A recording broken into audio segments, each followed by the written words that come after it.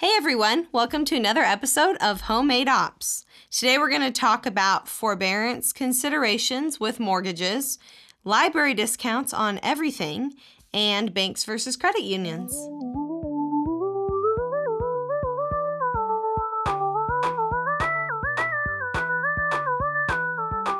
Okay, everybody. So for our news for you today, we have a very exciting topic.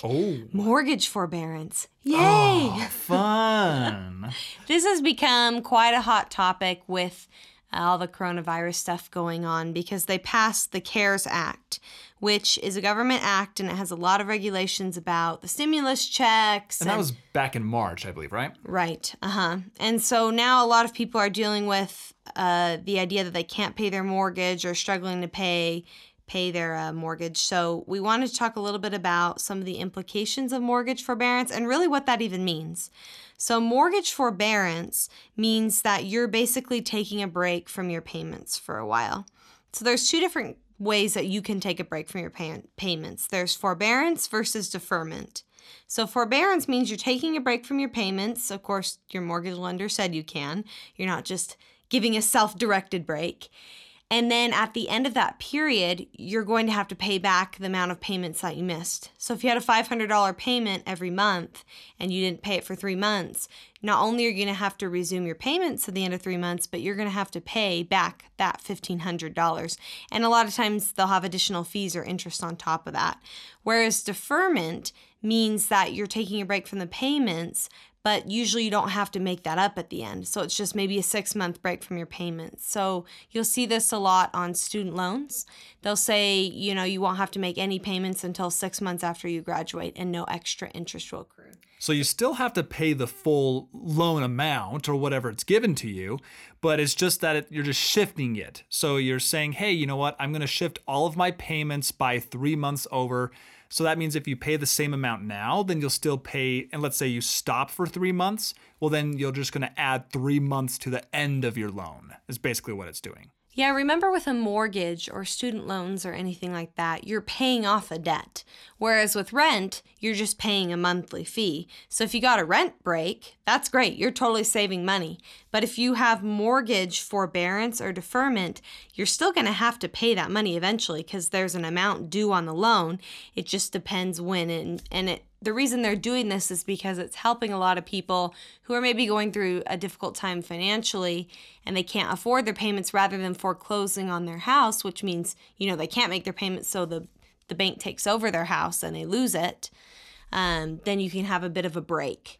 So you got to be careful though. And the reason why we're bringing this topic up is because a lot of individuals now are considering this forbearance feature that the CARES Act is now promoting, but you got to be careful because you're going to have there's some downstream effects that potentially could occur depending on the lender that you have. The unfortunate thing about the CARES Act is there's some good stuff about it, but there's some of the cons though is in some aspects of how forbearance should be handled, that's very vague in a couple places. So you got to be careful because just like Kimberly was explaining with the forbearance feature, sometimes with forbearance, it's actually not the best option because you're just delaying your payments, but you still have interest sometimes accumulating. And depending on how your loan or your lender has structured your agreement with you, you could actually be hurting yourself if you actually take it.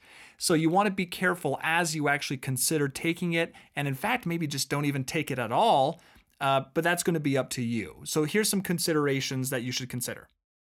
So basically our message here is forbearance is not something to take lightly. It's not something to think, oh great, I don't have to make payments for 6 months. There's a lot of caveats to it. So here's what you should look into and consider. Okay, so first, when it comes to the CARES Act, and we're not going to talk about other types of forbearance, we're going to talk about the forbearance that's specific to the CARES Act. So just know that there's other types that you should definitely talk to some advisors before you actually do, just to make sure if it's the right choice for you. Really, what we're getting at here is the CARES Act just gave some minimal requirements for forbearance. For example, for any federally backed mortgage, like we talked about, then they're required to give a 12-month mortgage forbearance. However, they don't regulate, or the CARES Act did not have any regulation for specifics when it comes to what happens when the forbearance period ends. So if I had a $1,000 mortgage and I thought, great, I can take my forbearance for 12 months, that's great.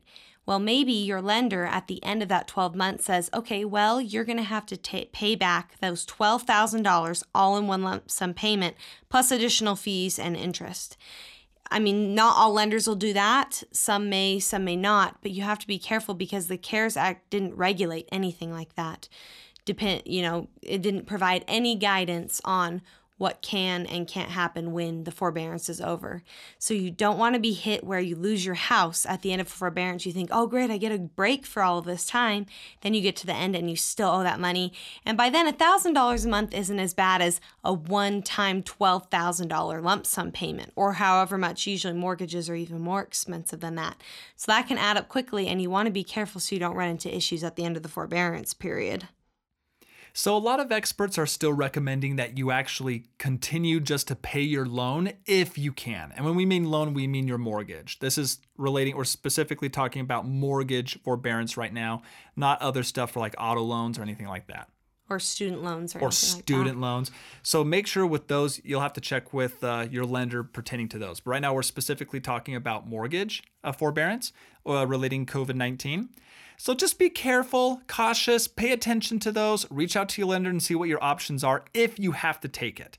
The nice thing is it won't ding your credit for 12 months, but make sure you know the terms and conditions when you talk with your lender so you don't run into any more issues down the road.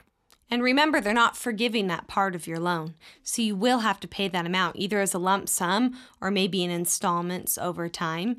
I've seen even some banks are doing a 12-month installment.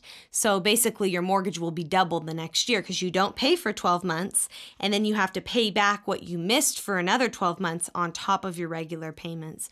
So we recommend just using it as a last ditch sort of thing, where it can be really great for people who lost their job or going through a really difficult time. We know it's been some of the highest unemployment in a long time. But you don't want to take it lightly. And it is a better option than losing your house potentially. Definitely, yeah. Yeah, but then foreclosing on your home. But something to really, really be careful and think about these other factors. So talk with your bank, talk with your lender, talk with your advisors, and they'll point you in the right direction. But just know what you're getting yourself into when it comes to this forbearance. It's not just like a get out of jail free card while playing Monopoly. Isn't it crazy how much more complicated mortgages make things? Oh my gosh. Okay. So do you remember the days when we didn't have a mortgage? With rent? Yay! It's a bummer because, your money wasn't going towards anything, but it was very easy and free. I have to say, I do so what's good about a mortgage, there's very little that's good because you're paying a lot of interest, but at least your money's going towards something, unlike rent. However, what's nice about rent is you don't have the responsibility, right? Oh my gosh, actually, funny story. So one time when I was younger in college, and did I know you at this time? Was this when we were married, or was this? No, this is right before I met you. Yeah, that's right. This is right before you met me. I only lived down the street, though. That's right. She only lived down the street, and we were both going to college. I was actually trying to find a place to live, and I was so new to the rent game, I didn't know what I was doing. This was years and years ago, over almost 10 years ago now. Well, I was trying to figure out what the crap was going on, and so I was just visiting random places that looked like apartments. So I'm just shopping around trying to see all these rates, and I see this place, and it had a weird name. It was called Friendship Manor. And I go over to it, and it looked like a nice apartment. It was right next to the university. So I give them a call, and I'm like, hey, can I, what are your rates? Like, I'm looking to rent. And they just looked, and they just said, you're looking to rent? What do you mean? I'm like, well, yeah, it's that's what you have there, apartments, right? And they're like, how old are you? And I'm like, well, like 21, 22, whenever it was. And they're just like, we're a retirement home. Okay, to your credit, that place looks exactly like an apartment because it's a tall white building right next to the university. Yeah, and retirement homes usually are one story because it's hard for older people to have stairs and elevators. So it is the most bizarre looking retirement home I've ever seen. Looking back though, I mean, if you are going to stay in an apartment, a college dorm that says Friendship Manor, and it was a pink neon sign. That's right, pink neon sign. So like 60s, 70s. Well, you'd probably want to run away from one of those anyway. Probably not a good place to stay. Yeah. So let's go ahead and talk about one of our favorite segments, a couple deals. I love couple deals. So today we actually have one that is near and dear to my heart, and it's because nobody knows about this. Well, a lot of people Millennials don't. Our Right. generation. Millennials don't. So millennials and also Generation Zers. Okay, you need to know about the library card. Yes, a library card. People think it's something of the past and something dumb. No, seriously, these things are amazing. So Kimberly and I, we discovered that you can get so much free crap with a library card. And beyond just books. Oh, yeah. A lot more than that. You get free books to rent and listen to. You can actually, now most of these libraries are moving online or building an online presence where you can listen to so many audiobooks and even just rent them for free right from your phone. And so you, instead of using something like Audible, which I like Audible is great, but usually you have to buy credits and purchase books or trade them in. Well, not with a library card, it's completely free. You don't pay anything. Nothing. You also get access to free movies. You can also, streaming movies, you can get access to free streaming music. Now, it's not going to have as large of a selection as like Apple or Amazon Music or something like that, but it's still free. I mean, it's pretty cool. Well, and there are very few books that I haven't been able to find. So the way we use it is I'll go check out physical books occasionally, but it's so hard to find time to sit down and open a book and read sometimes. Yeah. So we really like doing audiobooks, especially all the libraries are closed right now with the pandemic. So sometimes it's hard to get something new to read or something to do after you've watched everything on Netflix. Definitely. So there's something you can pair it with, an app called Libby, Libby, or Overdrive is the other one. Yeah, right? and also I think Hoopla, is that the other one? Yeah, those are free apps. So those apps don't cost anything either. You download them and you sign in with your library card credentials or your library card number. And really the only thing you need for a library card is a valid address in that city or county. So we have a county-wide library and you just have to show them your driver's license that has your address. And we even have a second library card from our old city we used to live in. So it's pretty easy. That's all you have to do is you go in and you get it. And with the pandemic, a lot of them are letting you sign up online. So it's a great place to find good entertainment. You just pair them with apps. And if you Googled, apps that pair with a library card, you could probably find even more than that. So the ones we use are the Libby, Overdrive for, and Hoopla, I guess, too, for audiobooks. And then we've also used lynda.com. So we found out lynda.com is a great place for online learning. They have everything. Yeah. They have free tutorials for Photoshop, for SEO, for marketing, all sorts of topics. Yeah, or even fun things too, right? Like cooking, drawing. Things like Yeah, that. cooking, drawing. They have. I don't know about cooking, but I did see one for drawing. Okay. And Yeah, stuff. so they have like fun classes too, not even just educational. So those are really cool. But I found out you can get an app for lynda.com too, which is Lynda. Oh wait, Lynn. Yeah, that's right. Lynda. Right, Lynda. Now, just a heads up on that, not every single library will have access to lynda.com because, again, this is all through your library. So you'll just go to your library, go to their online portals and see what they have to offer for online services. Some will offer online services like lynda.com and other learning platforms. Some of them will have other features as well. But yeah, usually audiobooks or online learning you have to pay a lot more for. So having it for free is great, especially right now when it's hard to get books or, you might be tempted to go on Amazon and order a book. And a lot of times I like it too when I'm not so sure if I'm going to like a book. It's a lot easier to just do that. Or I'm part of a book club now, which is a lot of fun. And I can always just request the audiobook there and I can listen to it while I'm working or getting ready. It makes you feel more productive too, when you're learning while you're doing things. Absolutely. So let's go ahead and move on over to the next phase of our education module. So far we've talked about budgets and how to set those up. We've talked about some other tools, mindsets when it comes to handling your finances and building up your home operation base. So now what we're going to do is let's talk about a topic that a lot of people actually don't know but have probably always wondered, and that is the difference between a credit union versus a bank. It seems like such a simple topic. Yeah. Until you think about it. When we were researching and the more we've learned about the differences between the two, I'm like, oh, I didn't know that. Oh, I didn't know that either. There's a lot of kind of subtle differences that are interesting to learn about. Absolutely. And so let's go ahead and talk about a few of them, because a lot of them are actually pretty interesting. So when it comes to a credit union versus a bank, it just comes down to your preference, what you want, where you want to store your money. So there's a lot of different options out there, but let's first talk about credit unions and what they are. Well, essentially, credit unions and banks are going to offer very similar services. They'll offer a checking account, a savings account, credit cards sometimes, CDs, which are certificate of deposits, where you can store your money in exchange for interest payments for a little bit. There's all these are going to be very similar services that you have, but there are some differences. When it comes to a credit union, now credit unions do have their money insured. So if you store your money with them, they're insured up to $250,000, just like it would with a bank underneath the FDIC. So that's good news. So what does it mean when we talk about insured, right? Your money is insured, and you can usually see that on any bank, FDIC. Protected up to $250,000. Well, when the Great Depression happened, people started running on the banks. What that meant was they went to the bank and they said, I've got $10,000 in my checking account. I want to withdraw all that right now in cash.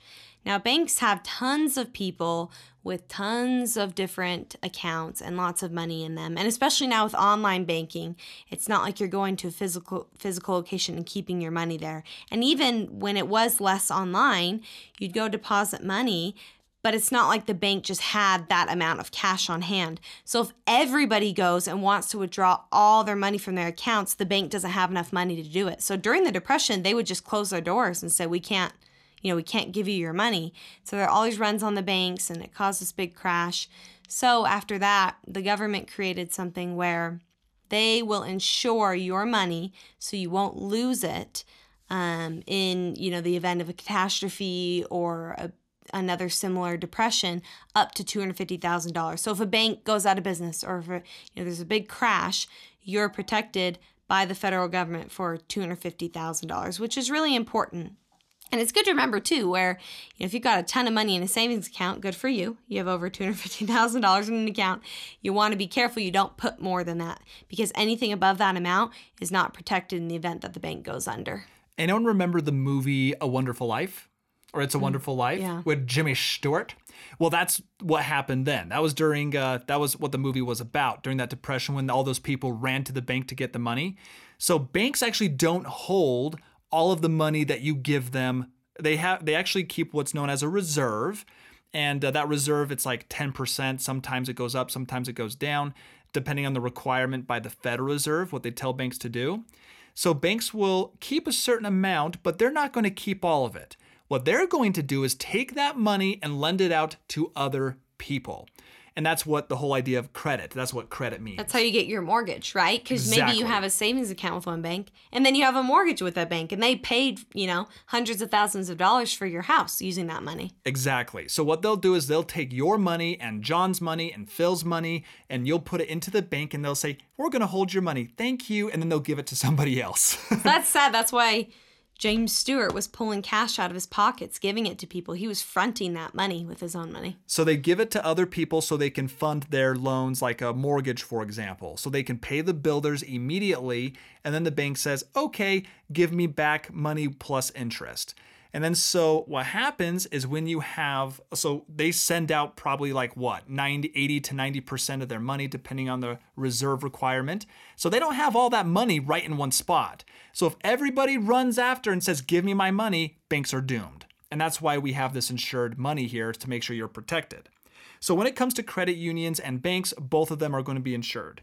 A federal union will be insured by an organization called the National Credit Union Administration. That's NCUA, up to $250,000, and same with the bank.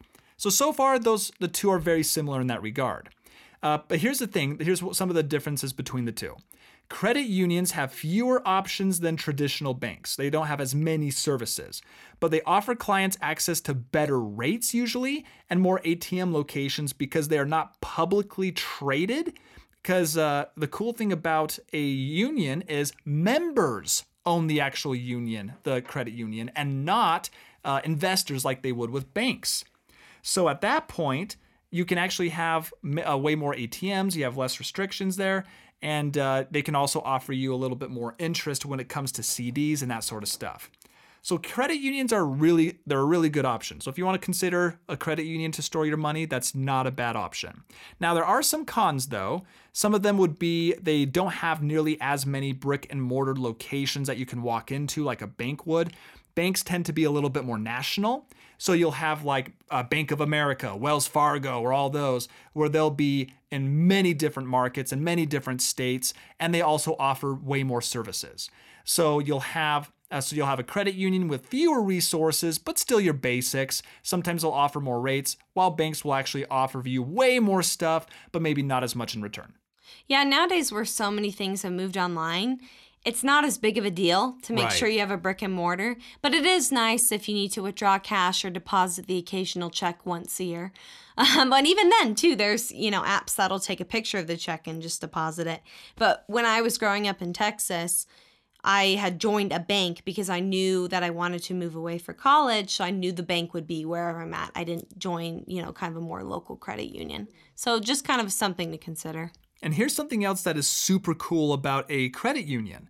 A credit union is actually owned by its members and not by investors, which means they can file for non-for-profit status. So credit unions usually are non-for-profits. So that way they can just fund the basics and then they can fund just what is necessary, which means they can have more earnings because they don't have as many expenditures as like a bank would have, and investors saying, give me my money, that kind of thing. So just kind of research your area, see what is best for you. One thing though that's interesting, I actually found this fact on a site called Investopedia. So on Investopedia, they actually showed some research from the National Credit Union Administration, the NCUA. And what they said here in their research, that national average rates for a 5-year CD offered by credit unions were roughly around 2.35% on a $10,000 budget, compared to an average rate of 1.89 at a typical bank. So just know that you may get some better rates with credit unions, and also memberships can be sometimes exclusive. When it comes to memberships, you usually have to have a common bond. So like a geographical region, a territory, or even sometimes companies will create their own credit unions that only their members have access to, while a bank is way more inclusive. You can actually you can join any bank you want. And even given that, though, it's pretty easy to join a credit union. Very easy. Like you can just go down the street. Usually it's just maybe you live in that state or something. Yep. It's pretty straightforward. Okay. So last thing that we'll talk about regarding banks here is some of the pros to banks are more accessible. Now, who insures banks though? Because banks are again insured by a different organization than credit unions. They're actually insured by the FDIC, or the Federal Deposit Insurance Corporation. And just like credit unions, they'll insure up to $250,000. Again, they typically add more or have more services with banks. You'll have more offerings. But here's the thing though, just to Kimberly's point, which was a very good one, online banks now are actually becoming a thing. And there's actually some recent ones like Marcus and a few others that are offering in a savings account like 1.3 to 1.5% of earnings. So it's almost comparable to a CD now at this point. They're offering way more in savings accounts than you would get for other typical bank accounts that only offer you like 0.08%, very minimal earnings on savings. So put that into your consideration too, because maybe online would be the way for you to go if you want to earn more money in your savings. Yeah, we've got to talk about the new kid on the block, right? We really have been interested in the online only option. That means they've got no locations, no ATMs, and you can still withdraw cash through another ATM. Sometimes they'll have minimal fees, but where you're not doing that often, and they'll still let you often deposit checks too through another bank or through a different service, but it's pretty minimal. But if you're only depositing a couple checks a year, pulling out cash occasionally, it's really not a huge deal, and I really like the idea of having an online account. A lot of them, like Todd had mentioned, was Marcus, which is the name for Goldman Sachs Bank. They just have these savings accounts, right? And so it's a great option to maybe pair. You have your checking account with a credit union or a bank, and then you can get an online only savings account where the interest rate they'll pay you, maybe you'll earn 10 cents a month on your savings account with your bank, but you could earn, $20 a month with your savings. So especially if you're saving for something big, it would be a great option to get an online-only account. Sometimes it'll take a little bit longer to transfer those funds. I can't go to the bank today and withdraw that money. It'll take an extra day or two, but it's still, like we said, that's not that often that you just immediately need money right now. Like, for example, a great savings option is if you're saving for a house and you've got a big down payment. Instead of it just sitting in your bank account waiting to be spent, if you put that in an online savings account where you earn a little bit more money off of that, it can totally add up, especially when you have a pretty big amount in there. You can earn a few $100s off of that, which is better than nothing, and that can help go towards those closing costs. And it's really encouraging every month when you have your savings. Maybe you didn't add to it that month, but you still made some money. So definitely talk with an advisor or somebody that you trust, somebody that's qualified, that is. What Kimberly and I have done, just to kind of give you an idea, Kimberly and I have a savings account with our credit union. So we do have a credit union. And then we have our money there, just some immediate cash, an emergency fund if we need to pull out the money today. So that way we're covered on that regard. Yeah, just a small savings. But that savings is not going to earn much in interest because it's in a savings account that earns squat. But it's just emergency money that we have immediately for use if we have to pull it out now. And then what we did is we took our money and put it into an online savings account that is a bank. And we then put that money there because the interest that we were earning was like 1.5%, which is way more than we get with our current credit union just in the savings account. So that way we have extra money put away there. So that way it's earning a little bit of interest as it just sits there. And that way inflation won't hurt it, right? Because money over time loses its value. So it's kind of nice having our money retain its value somewhat. And that's what we personally do. So go ahead, set up your own in your own format, talk with your partner, your spouse, and consider those options. So thanks for taking the time to talk about that engaging topic of banks and credit unions. Oh, yes. We love it. It's good to know because there's a lot of things that maybe you wouldn't think about. And it's important to maybe think about, even like we've talked about, subtle habits will change things. Doing something subtle like signing up for an online savings account and putting money in there, that money can add up over time. So making small changes in your life and really understanding the difference between these different institutions can help you protect your money and as well as make the best decision for your money. So our action item for today is pretty simple, but it's going to be discover what holdings company would be best for you. So maybe you're with a bank and you think, oh, I think I'd like to go to a credit union. Or maybe you already have a checking account and you think, I should check out an online-only savings account that can get me a lot more interest, especially if you're saving for something big. So look at what you have right now and consider if you want to move and think about some of these items and take into consideration what your lifestyle is right now and maybe if a move could help you. So that's what we have for you today. Feel free to write in with any questions, and if you could share this podcast as well as leave a comment and review below, that would be great. We'll see you next time on Homemade Ops.